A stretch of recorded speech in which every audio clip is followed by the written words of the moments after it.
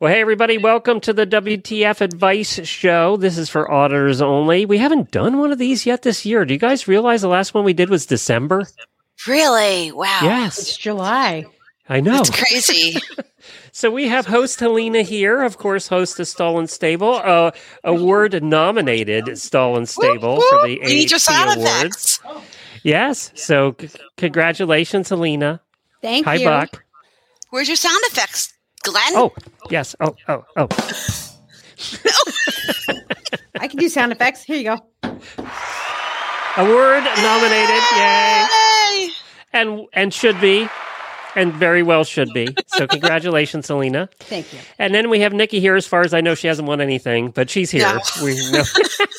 Nikki wins the world. Yeah. That's what she That's wins the world. All the things. I have bragging rights that I won the Flex and Fork, the automatic one years ago, and let me tell you, it's my trophy, it's my prize. I'm like the one from Christmas Story where he's like, it's my award.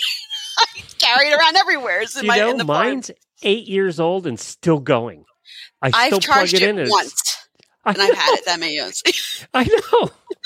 So he asked me, because he's a sponsor of the Road Show, and he said, do you want new ones to take along? I said, it'd be better if I took the 10-year-old ones and showed them how it works, right? To show it off. I won mine, I say, about almost 8 years ago, too. And I literally, I think, charged it the one time, and I've used it, like, a bunch of times. I'm like, this has to be, it has to be sorcery in there. There has to be some kind of witchcraft, or this can't be legal. Well, I wish they'd put that witchcraft in my phone so it would last longer.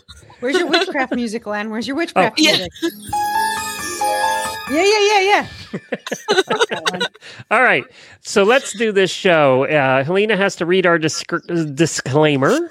Yes, I do. I have 5 tabs open. Here we go. Okay. This is an adult show. It's not safe for small ears or for work.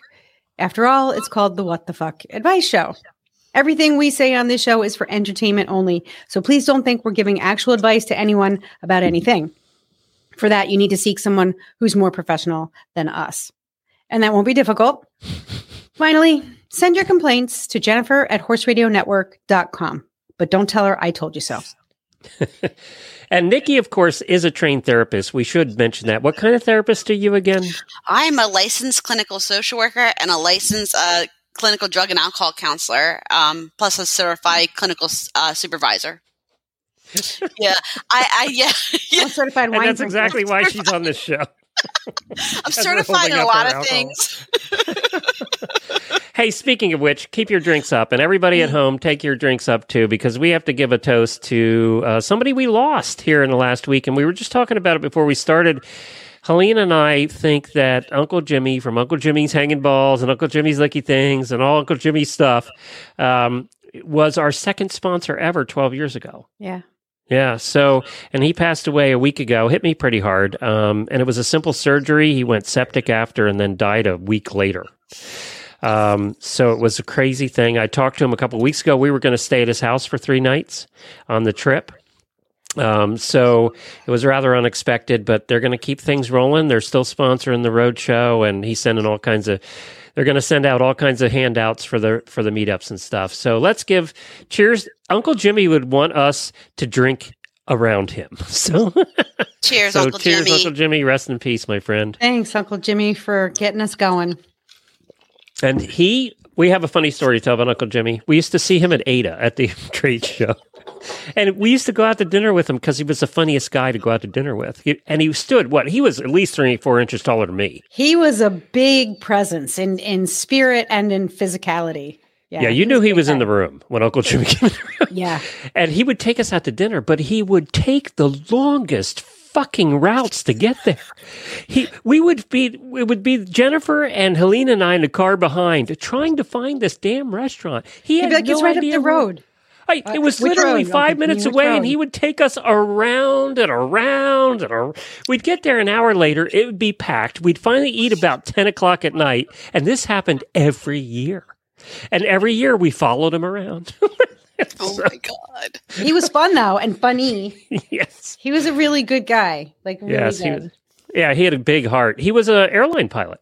Till he retired and started Uncle Jimmy's Hanging Balls. He was an airline pilot.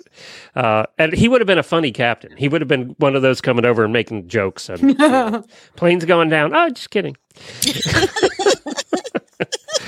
So what we do in this show is we take questions from auditors. This is non-horse training questions. This is about life questions. And we try and do the best we can. Well, Helene and I kind of... And then Nikki comes in and actually does something. Nikki's a real professional. Yeah. We're just here. Again, which is funny because even the other day I'm at the farm and not many people know what I do, like that, some of the boarders. And my trainer goes, you know what she does for a living? And she's like, she's a therapist. And the lady just busts out laughing. I'm like, see, I get it. Like, you know, and then she's like, it gets better. She's a director at a substance abuse place. And the girl goes, are you fucking with me? I was like, no, this is legit. Usually I tell people I'm a rodeo clown because at this point it's like, they're going to be like, you people pay you? Well, so that's why so what we're going to rotate questions here. I picked these out of, that were out of the auditor room, and we're going to start with a couple of easy ones, I thought, and then we'll get into the tough ones. It kind of warm us up. So Chelsea asked this: how do I tell a new roommate that his dog is a shithead and needs training? And I asked her, it was the new roommate is a male apparently, but I asked, is the new roommate plutonic? And she said 1,000%. Plutonic. Isn't that an important question to know, though? Platonic, not plutonic. Oh, platonic. Yeah, sorry. Did I say plutonic? I had it actually typed out plutonic. I know. That's funny. I had it right the second time and wrong the first time. I know. So anyway, we're not sleeping with the dude, which is important to know, I think, with this question, right? Because that's going to take it how far you're going to take it. I say, in that case, tell him his fucking dog is a shithead. That's what. Because dog's not a shithead, though. He's the shithead. He's a shithead. So tell him he's a shithead and his dog needs training. That's my. They're perfect. Talita solved it. We don't even need a therapist for that. No. Which music? No. Which music? Okay. All right, that one. I'll take that one. Well done. Yes. Or you wanted this one. Yeah. I need a wand. I need a wand. Where's my dressage whip? I need a wand. Nikki, do you have anything to add to that? I know she's right. I mean, because your dog's a shithead. Obviously, you're the shithead. So, no. I mean, it's hard, too, because, you know, it's a dog. And you're like, yeah, but it's hard to tell somebody your dog needs training. But it sounds like she needs to tell him. I saw the biggest damn dog. Yeah. I'm trying to make a wand. I saw the biggest damn dog. We went down to visit Jumping Emily, who did the jumping episode for a long time. Mm-hmm. It's been real sick for a couple of years. She has a Mastiff, and it's a puppy. Ooh. And it must weigh 200 pounds, and it's enormous. It is an enormous dog. All right, well, that's all we got for you, Chelsea. Tell him he's a shithead and get out. Yeah. So, train. Oh, you do have a wand. All right, you ready? It's a tape measure. Just like Bewitched. Helena, you have the next question. Oh, okay. Hey, I gotta put my. Okay, here we go. Glad we could help, Chelsea. All right. This is from Anna. How do I convince my little princess cat that the very expensive food I just bought her is actually edible? Of course, I bought 2 bags of it, and she thinks I'm trying to poison her. Okay. I have had asshole cats for as long as I can remember. And here's what they do. They get up on my chest in the morning, and they sit there compressing my chest so that I cannot breathe. And then I will get up and I will feed them whatever food they like the best. I finally decided that I was not going to feed them at all. I was going to put food down, and they would eat that, and that's all that they would eat. And they would never come and wake me up again. So you gave them like free feeding all the food they want? Well, they have regular food, and then they have gooby juice. Oh. Gooby juice. If you don't know the gooby story, I'm not going to tell it now, but we call it gooby juice. And they sit on my chest when they want the gooby juice. Does it have alcohol in it or something good? No, it has like something that looks like snot over tuna and beef or something. I don't know. It's gooby, like it's goobers, and it's wet cat food. And it's, it's expensive. Okay. So I don't know what I'm saying. Here's my advice. Honestly, leave the food out. Let the cat get hungry. The cat will eat it. That's it. They will eat when they're hungry. Or they will come and sit on your chest and compress it until you can't breathe. But in all honesty, if you believe that the food is healthy, it's fine for them, it's good for them, leave it out, they will eat it. So starve them until they eat it, basically. Yeah. But, when they're done with that, maybe get them something they like. Stephanie just jumped in and said, what did I just walk in on? It's a mess. I can't. I really shouldn't even be on the show. I should have taken a hard pass on this one. It's funny you said that. Once upon a time, I had 2 greyhounds, and one had kidney disease. So I just buy like the most expensive food on the planet for the dog. And now the dog didn't really want to eat it, but I did the same thing. Leave it out, he'll eat it, right? So my mom, my Italian mother, babysits them, and she makes handmade dog food. Like she makes it in the Instapot. She makes it for them, for her dogs, right? So she made it for my dogs. So my dogs come back and they're like, "You're fucking kidding me! Now you send us here, and now this is what you give us? Are you kidding me?" So there was like a stalemate. Like they weren't eating. I'm like, "Oh my god, they're going to starve! Oh my god!" So then I had to start making my food in an Instapot, like she did, because she's like, "How dare you starve the dogs?" I was like, "Oh my god!" They're having $80 bags of food. I was like, I don't even have an $80 dinner. I was like, are you kidding me? So so the day that Thomas died, he got a stew. In fact, my husband would be like, "Is this for us?" I was like, No. That's for Thomas and Tori. That's for the greyhounds. It's not for you. Greyhounds can be such divas too. They really can. Total divas. We finally got real dogs. I mean, because I love the greyhounds, but they were totally like having large cats. Definitely. They are kind of cat-like that way. Yeah, you're right. Yeah. So there you go. Starve them until they eat. That's Helena's advice. And then get something different. Yeah. Helena, you're on a roll tonight with your short, sweet answers. Tell him he's a shithead. Kick him out. Starve him until they die. Yeah, starve them. Just kill I'm them. I'm in a mood. All right. Helena's Nikki, like, I choose violence. Yeah. Oh, yeah. Right now. Bam. It's either my wand or my fist. You know what? I knew you were in a mood as soon as you sat down tonight, but I also didn't kick you out because you're so funny when you're in a mood. I am funny. And wine. Add wine, and I'm hysterical. Yeah, and a right. wand. And we all laugh at her when she's in a mood, and she hates that too. So, the only reason I'm here is because the only one who can get me out of the mood is Glenn, and then Nikki. With my wand. You know why this tape measure is my wand? Why? Because I'm measuring the outdoor arena I can't afford to build. This fucking thing. Nikki, you get the next one, and you notice I gave you this one intentionally. Thanks, Glenn. Yeah. I'm not going to say the name. Definitely not safe for work, but advice for spicing up the home life. Parentheses. So I'm guessing the nice sex life that, sometimes gets a little stagnant as you get married.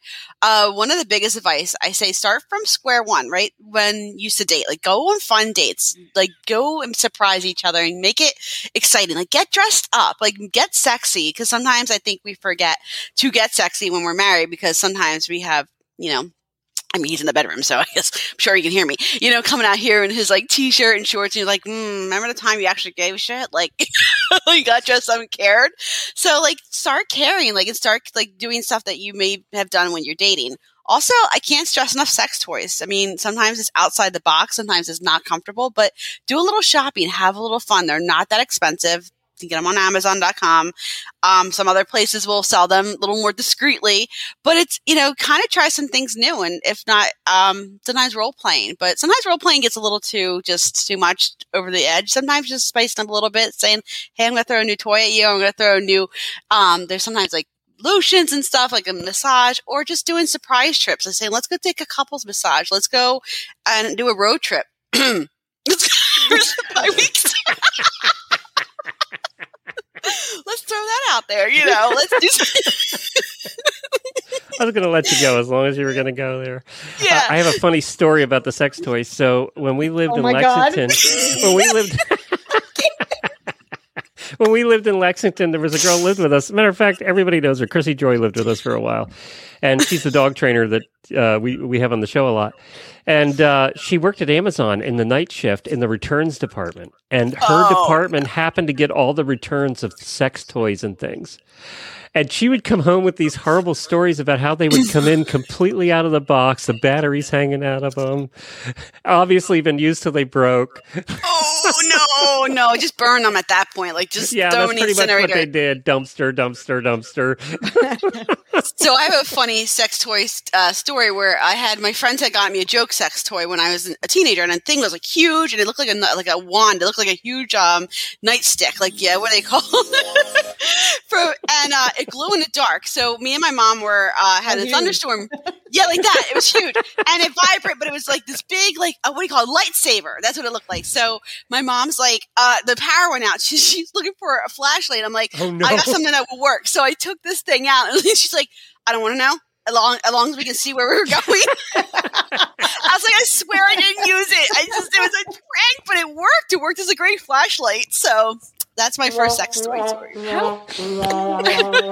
a minute. I have a question about this. Like, why would you want a light up sex toy? I guess I don't know. Like, maybe I guess whoever invented it wanted to, have the show. I don't know. Maybe it was a lightsaber toy. It was like a lightsaber toy, but it was a sex toy from Spencer's, and my friends thought it was absolutely hilarious to give to me for like my 18th birthday party. Do you remember when Spencer's was the rudest place you could go? Yes. I mean, look at the internet now, but Spencer's, when we were growing up, if you got into Spencer's to look at it yourself when you were a teenager, you thought you were just getting away with stuff. Yeah. Absolutely. Yeah. I have the sex toy, but again, try what makes you comfortable. But if don't be afraid. Don't be afraid to just stretch the limit. You never know. Well, there you go. Do you have anything to add to that, Helena? You have the tape measure, so yeah, sure. Magic wand. It works for me. Step outside your comfort zone. I would say step outside your comfort zone and get, get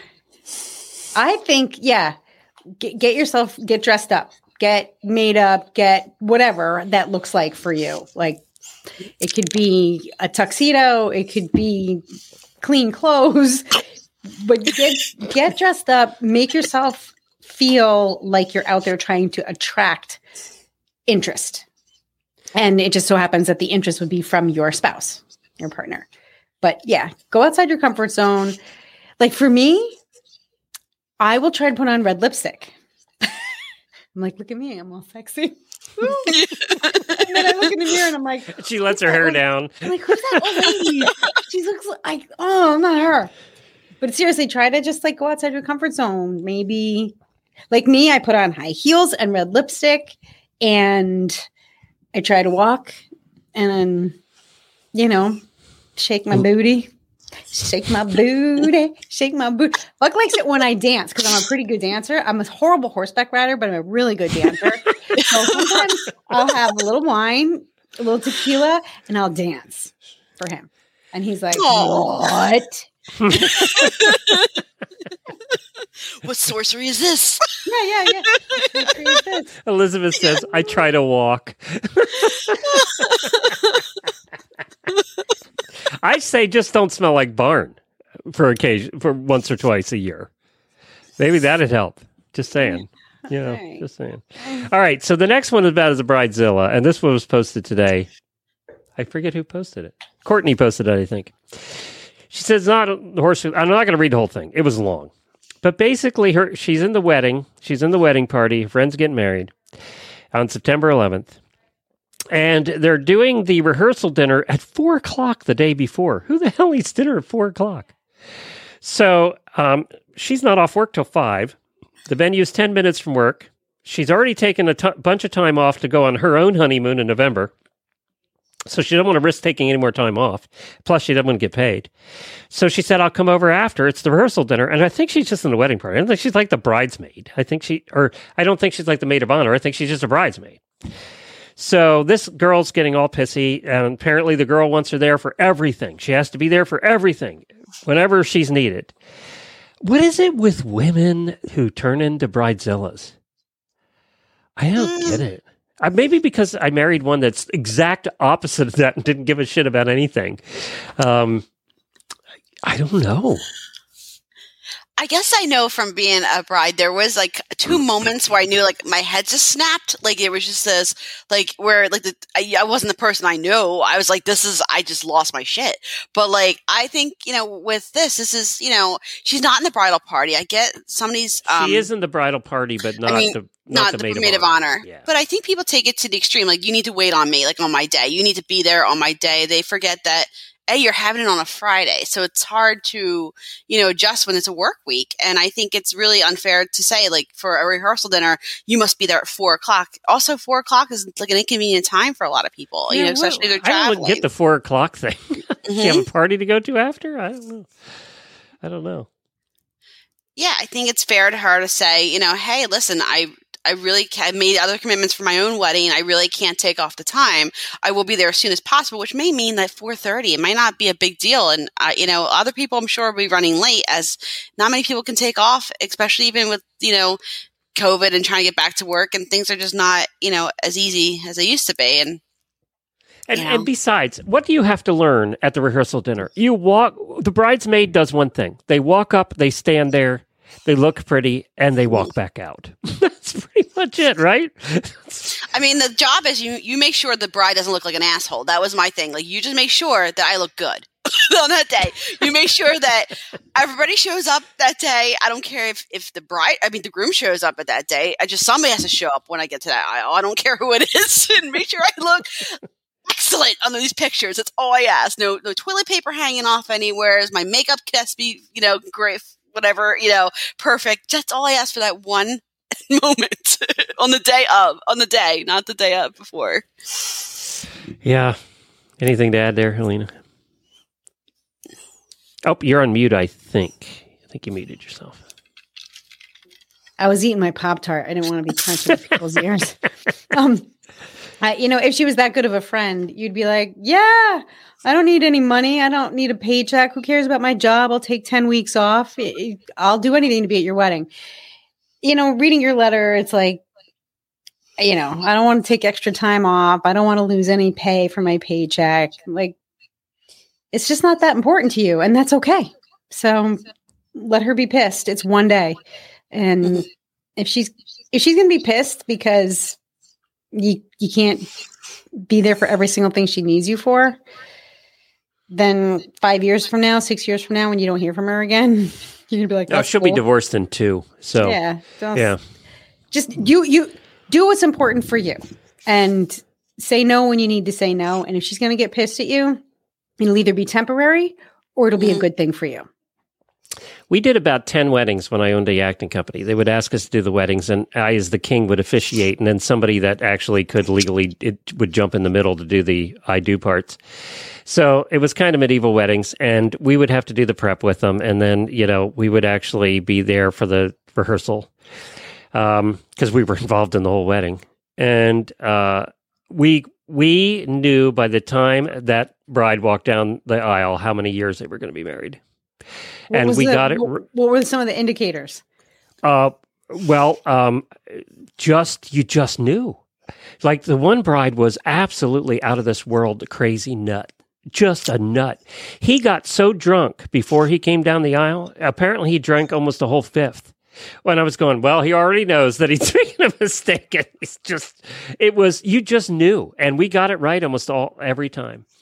And the one we actually thought would make it, I think made it. But the rest of them didn't make it. The wacko woman, she was a year.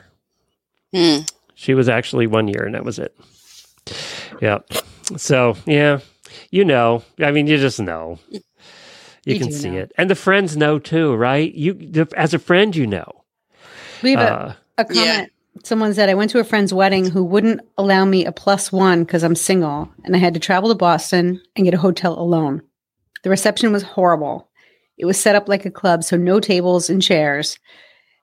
Like some sofas, maybe some sofas for old people. Everybody was just standing around. Are they doing lap dances? I didn't give her a gift.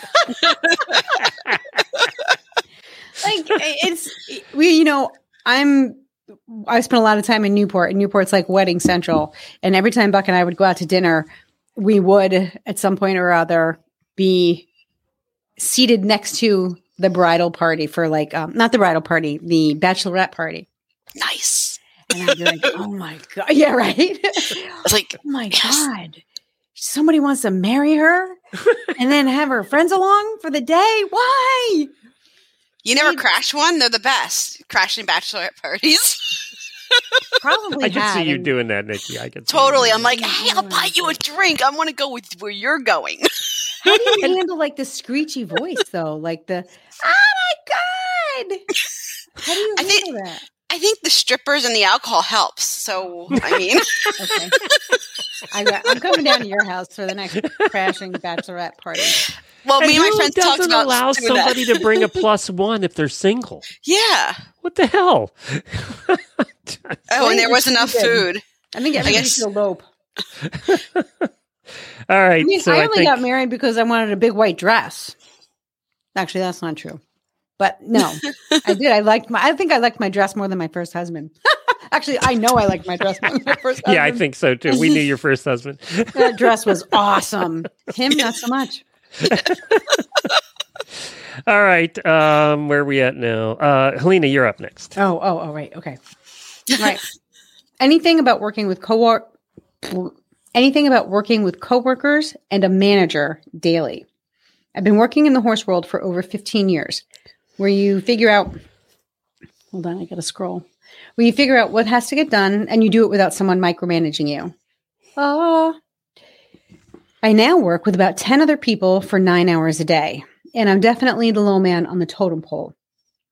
I hate feeling like I'm just a warm body taking up space, and I want to be able to find and put value in myself at work. Also, I'm extremely klutzy and have horrible anxiety and depression, which didn't matter so much when I worked by myself around horses. Not much of an audience there when I tripped or walked into everything, and I could just put my head down and blast through work or sneak in extra horse hugs and bareback rides. I feel ya. But now there are so many doors. There's always someone around and the public, and then being on the clock instead of being on my time makes it harder to take a break for, your mental health during the day and anxiety attacks. That's why my Helene story. and I work for ourselves. That is my story. It's really, really hard to fit. I had anxiety. I didn't have depression, but I had the anxiety. Of course, I discovered that it was attention deficit.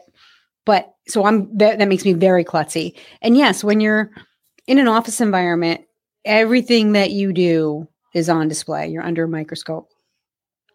However, I do think that there is opportunity to be valued. So the infrastructure of a work environment is great because you don't have the responsibility. You have a very focused responsibility. So if you can find some joy or inspiration in the tasks that you have in your job, then really focus on that and try to let everything else go blurry outside of that. Whether it's a project, I don't know what your job entails, but if it's project-based or tasks, get creative. Let your imagination, let yourself dive into the actual tasks of your job and doing a good job. And you're going to get really nice feedback from your bosses, and that's going to make you feel good. In terms of klutziness and stuff, own it. Mm-hmm. If you bump into something, be like, yep, that's me. I'm a klutz. Sometimes we can say nothing and just be like, oh my God, I just banged into something, or I just tripped again. Or in my case, I used to fall off of my dance goes and twist my ankle. I thought I was so cool. I think popping that bubble of tension and just making a little joke about it, owning it, this is who I am. And then eventually the people that you work with will just fall in love with you. But they're not going to fall in love with you if you're trying to be something that's not authentic. Just be yourself. I know that's kind of trite, but I'm giving you permission to just be yourself. If, however, the work environment becomes so abrasive that you can never find a place to relax in yourself, then you need to reconsider whether or not this kind of environment is good for you. And then go back to the horse world, or go back to something that gives you more freedom. There's no paycheck that can buy you the type of relaxation and peace that the right job or the right work environment. You can make $50,000, $60,000, $100,000 a year working for somebody else and be stressed all the time. Or you can make $30,000, $40,000 a year doing what you really love and be happy. Or like in Helene and I, you can make nothing and be happy. I make the poverty level. I make the U.S. 2021 poverty level. There you go. I need to get to that point sometime. I don't have anything to add. I failed miserably as an employee. So what about you, Nikki? Mm-hmm. Well, I think there's a couple things. One is, anxiety and depression are real. And I think a lot of it too is the anxiety, social anxiety, right? So social anxiety is real. So when we actually have, in a space again, especially with COVID, really getting to reacclimate ourselves to being around people. Also, like Helena said, is giving yourself permission to be you. And sometimes we think that other people are thinking about us and criticizing us, and really they're not. They really don't care. They're doing their own thing and their own focus. So not worrying too much about what other people think, because half the time we're not even in their thoughts. Talking about work, and I worked for a big company prior to the company I'm at now. And I had to come to the conclusion that if I die today, they're going to replace me. There's not going to be they're not going to wait for my body to be cold. They'll probably just roll me out and they'll replace me within the day. And, you got to remember, what's going to make you happy? Is this job really making you happy, fulfilled? Is this something that you want to be there for long term? Or, is this something that you're just like, I have to do it because I feel like I need to do it? Just remember that we are all replaceable. So do something you really love to do and feel that you're really loved at your job too. But yeah, try being yourself. A lot of times it's all in our heads. It's all like, oh, they think we're klutzy or they think we're not good at our job. We're really good at our jobs. We just think that we like to put the negative out instead of the positive. I think that's a good point that we often think that people are constantly thinking about us or judging us when really they don't even at all. We're thinking everybody's thinking about us when they're just doing their own thing. And, they're not thinking about us. They don't care. And I think that was a good point that you made. We overthink that one as humans. Yeah. And then I don't know if this is the same person who wrote in the note, but in the comments, someone wrote that it's the issues of picking up their slack or focusing on only your stuff or feeling like you're never done at the end of the day. Those are, picking up someone else's slack and focusing only on your own stuff. I'm going to sound like a Debbie Downer, but it's every man for himself or every woman or every person for themselves in the corporate world. And you want to be a team player, right? We definitely want to contribute to the team's efforts. But at some point, you're going to feel like you're starting to be taken advantage of. If that happens, that's when you have to focus on just your stuff, right? And when someone says, hey, auditor, what happened over here? You can say, it feels a little creepy, but you got to say, I did my part. Unfortunately, my teammate over here didn't. Or I did my part. I'm not sure what everyone else is doing. And if it is not your responsibility, if it's not part of your job description to be responsible for what everyone else is doing, then you need to feel comfortable in saying, I did my part. And in fact, I did it very well. And feeling like you're never done at the end of the day, again, I'm giving you permission to clock out. You do not need to, there is nowhere that you need to be that 6, 7, 8 o'clock work days, end of work day needs to be in your life.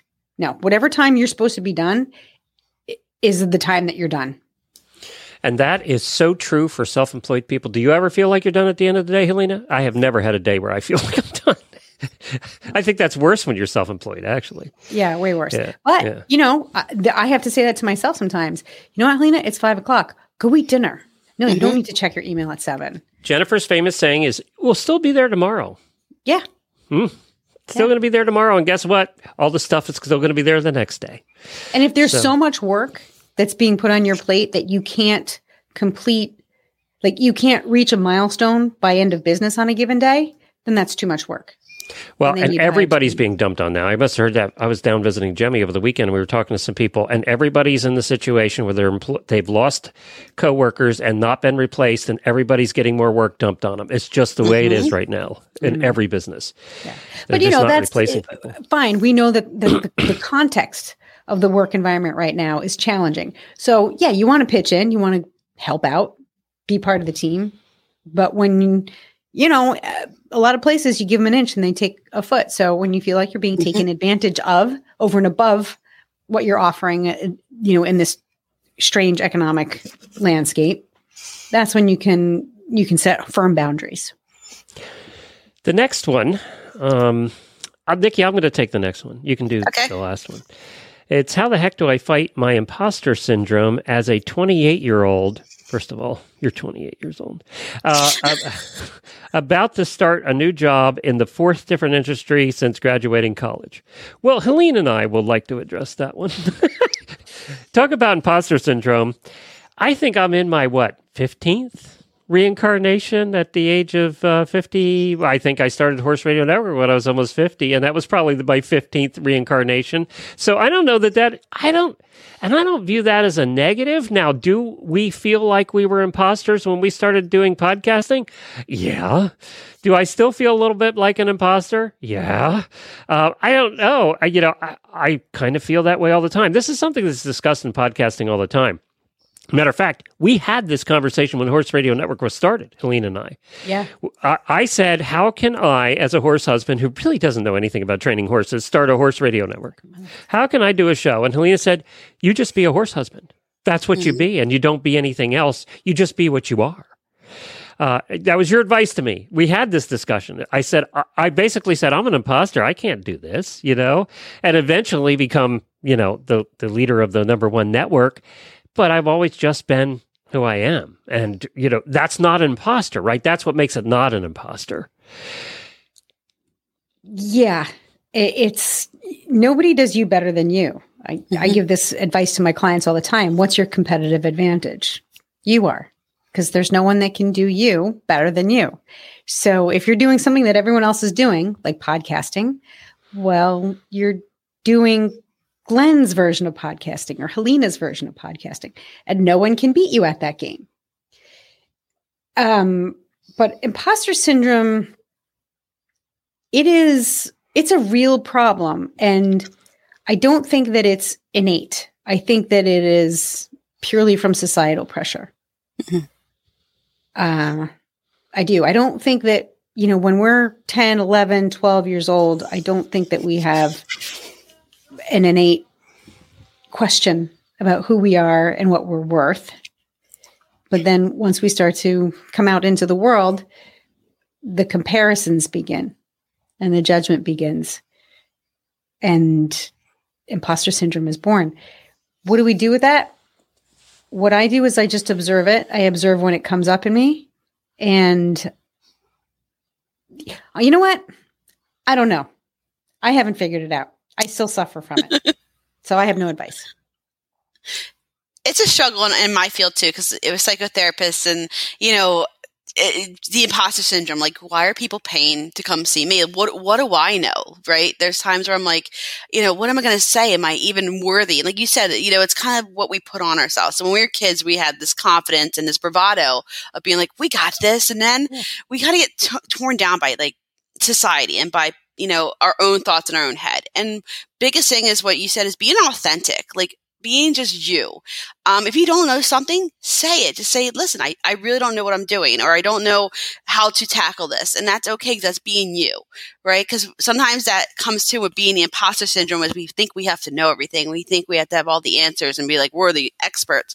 Well, we are the experts, but even experts need to learn. And we need to kind of be okay with saying, I need help in some areas, but I'm good in what I do. You wouldn't have gotten this job if you weren't good. You wouldn't have gotten to where you are without not being good at knowing your shit. So own it. And we need to stop kind of putting our own barriers up in our own heads with the negative self-talk of like, we're imposters. We're not imposters. We're learning. It's all a learning process. She had another part of this. The second part was in the fourth different industry since graduating college. So I could tell, more than imposter syndrome, that's bugging her, right? Because, she's in the fourth different industry. But everything that I did in the past led me to where I am today. So all the different jobs that Helena and I have had a bunch of different jobs, but all the different jobs and all the different things we've done. And it's so funny because Helena, we've had so many of these discussions over the years, have led to where we are today and have given us the skills and the abilities to do what we're doing now.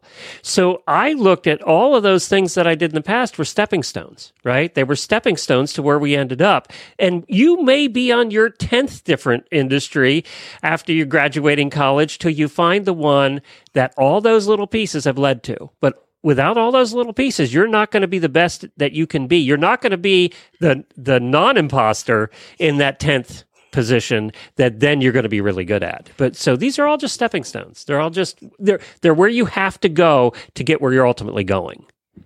And to know when I left UMass, so I went to UMass Amherst. I was recruited to play women's lacrosse there. I had a very good, strong lacrosse career for the 3 years that I was there. And then I got injured and I couldn't survive as a regular student. I sucked. I failed out. So when I had a conversation with the dean, my exit interview with the dean, I was like, I don't know what to do without a lacrosse stick in my hand. And he said, well, go and work at as many different jobs as you can. Do as many different things, have as many different experiences. If you work someplace, go work at Dunkin' Donuts. If you're there for 3 months, fine, quit. If you're there for 2 weeks, fine. Do this, do that, but work in as many different places as possible so that at the very least you will know what you do not want. Mm-hmm. But, and he seemed pretty confident about this, through the process, you will discover what really lights your fire. I love him. He was a brilliant guy.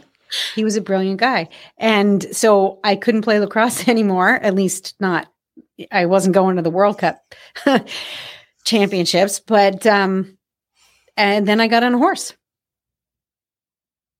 But I think that comes to a lot of us, at 18, we're told, decide what you want to do for the rest of your life, right? Pick that box you want to fit in. And really, it's not about 18 plus to even 27 plus. You don't know what you sometimes want to do or want to be. And, I love that he told you to go out there and kind of discover what you like and what you don't like, because, we have to learn through discovery, not just being like, oh, okay, well, let's hope that this fits. Let's hope that being a pro lacrosse player pans out, or let's hope that being a doctor pans out, or whatever it is that we think that we want to be at 18 years old, which half the time I didn't know what I wanted to wear each day. But when we're in college, they're like, here, pick your life career and this is going to be you. And it's unreasonable. I think we are so privileged now to have in my dad's day, that was different. You took a job and you stayed with it for 35, 40 years and you got your retirement, and that's the way it was. And, he hated it for 40 years, but he stuck with it for 40 years. Yeah. And, he hated what he did, but that was the way it was. And I think it's so cool now that we have the opportunity to not have to hate it for 40 years. We have the opportunity to go try something else, much easier than we've ever had in the past. Do you agree with that? Yes. 100%. Yeah. And I think COVID, the pandemic, has given a lot of people the opportunity to reevaluate what's important to them. And I mean, part of the reason there's an employment shortage is because people just aren't going back to the jobs that they had previously, because they are like, you know what? I'm happier. I might have less money right now, but I'm happier not clocking in every day, not going to that crappy job that I thought was awesome because it paid $80,000 a year. And they're reevaluating. It doesn't mean they're going to stay unemployed forever, but I think that that's one of those things that's going to be, it's going to have lasting change on the way we work, on the jobs that we have. I don't think we're going to have time to get to the last one, but I think it also, we're talking so much about jobs tonight, and we've had this discussion 100 times too, mutually. You can be working for the best company in the world that you would probably be your ultimate job if it wasn't for your direct boss who's an asshole. Mm-hmm. And the company's great and every other department is great, but when you're working for the asshole, it's going to suck for you. And there's just, and it, you could probably have a future in that company if you could get switched to a different department.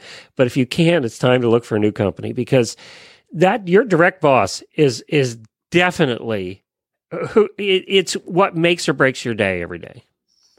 Yeah, absolutely. 100%. Yep.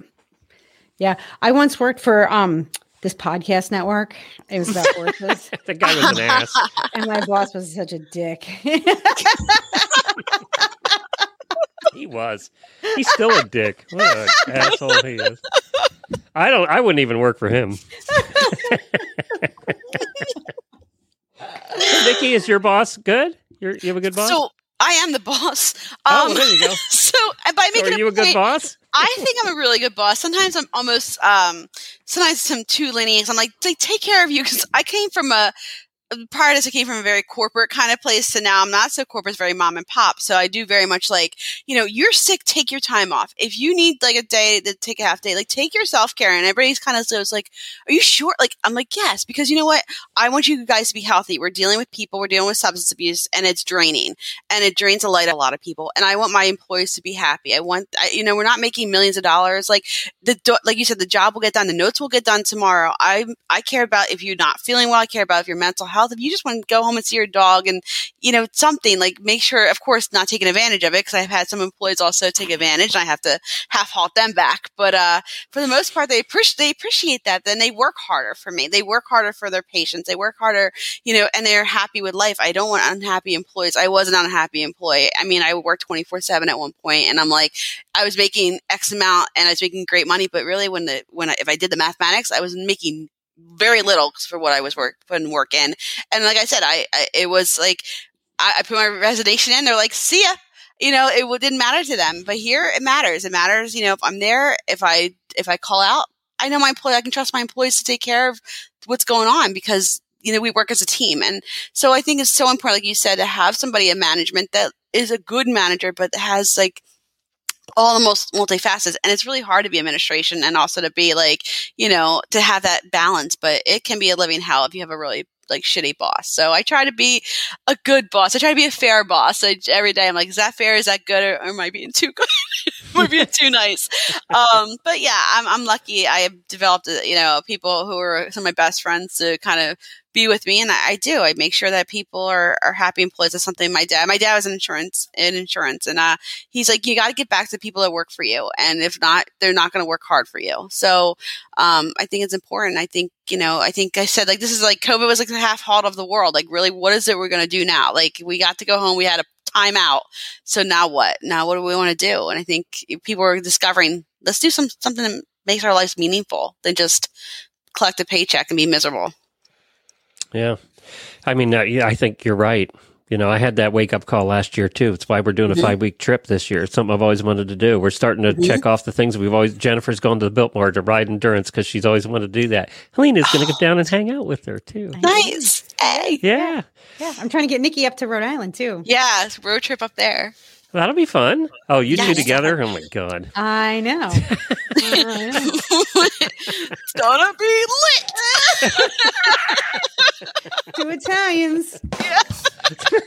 Where's my wand? We're definitely going to be crashing bachelorette parties if they're there, because I'm telling you. It's the most fun ever. Especially if they don't know you. You're like, girl, you know me. Remember me from when? Whatever. Here's a drink. Let's go to the strip club. You don't know me. You don't know me.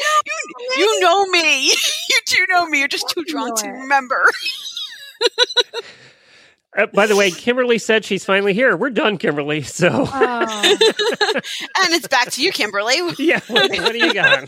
You know what, Kimberly? A lot of help. Don't even watch the replay because it's a hot mess of bullshit. We just been talking out of our asses for the last hour. Kitty cat, sex toys, and work. And strip clubs, apparently. Strip clubs. I went to one once, a couple times actually.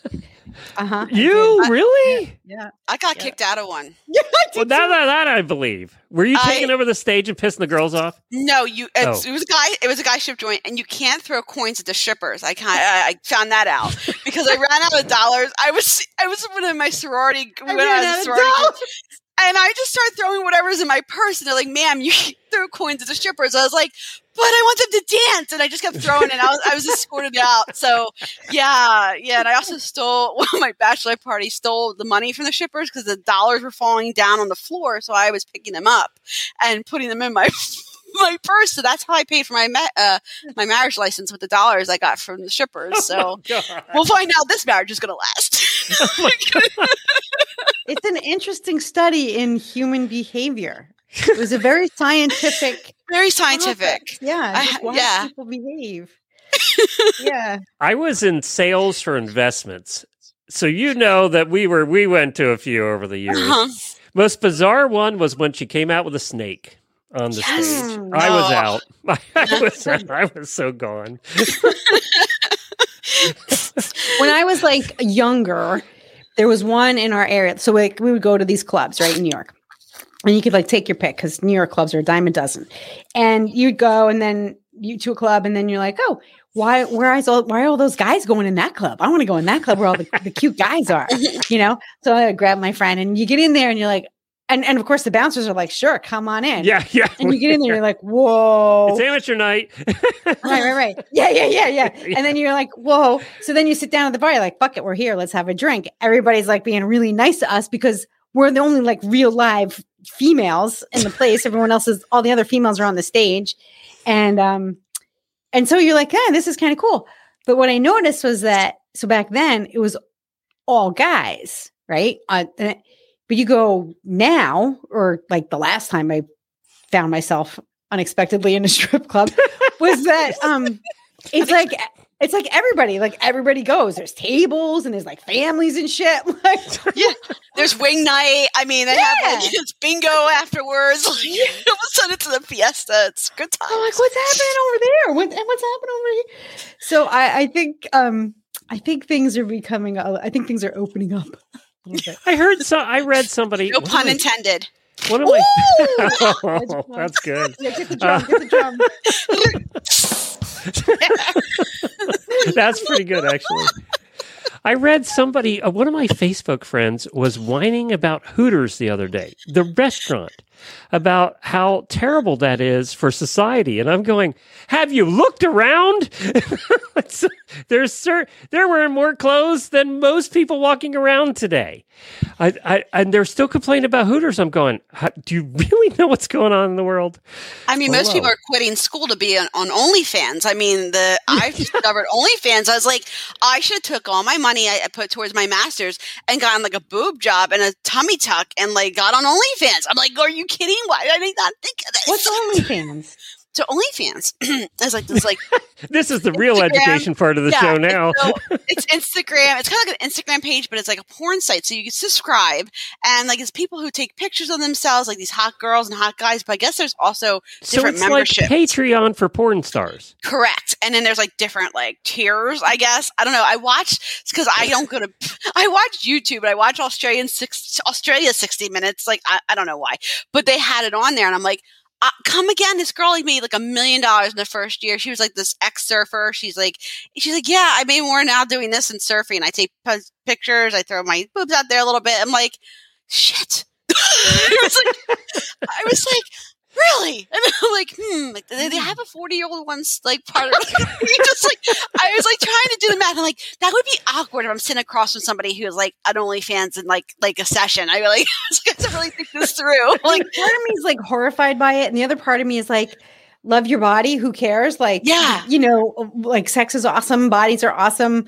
If it's a choice, you know, if it's a free choice kind of thing, I don't know. I'm torn between.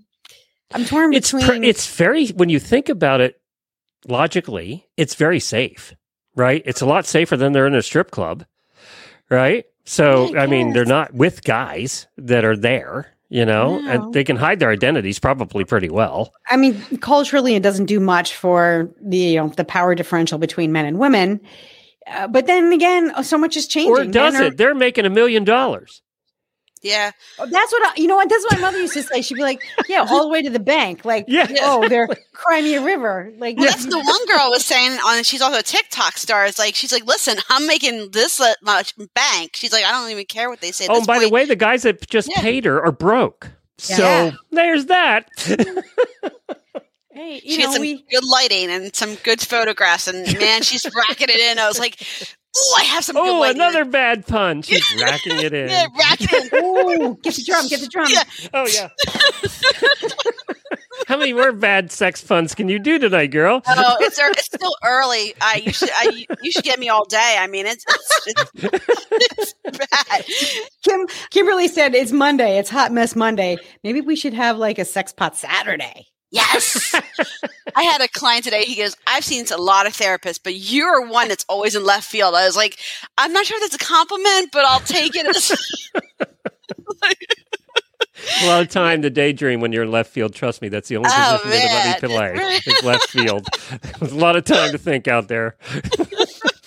Praying that the ball didn't come your way because you really wanted nothing to do with it. No, because you have your hat or your what do you call it, the mitt on your head. You're like, oh no, like you're like, this sucks. All right, we've been doing this shit for an hour, so I think we should go now. Yeah, before we offend anybody else. By the way, all complaints go to Jennifer at horseradionetwork.com, unless it's the strip club part. Let's leave that out. I don't want to get in trouble. Wait a minute, I didn't say anything. I just talked about a snake. She knows the snake story, so you're okay to complain about that. I don't know. She might forget and bring that up on the road trip, so that should be exciting. That would be... Just get her a pair of edible underwear and you'll be good. There, you never mentioned that earlier. Do they still sell that? You don't know. Disclaimer: no edible underwear. It's not good. Why? No. For roll-up. Did you try it? Does it taste it good? I choked on one. I literally choked on one. There you go. I had... We're going to end on that. Wait a minute.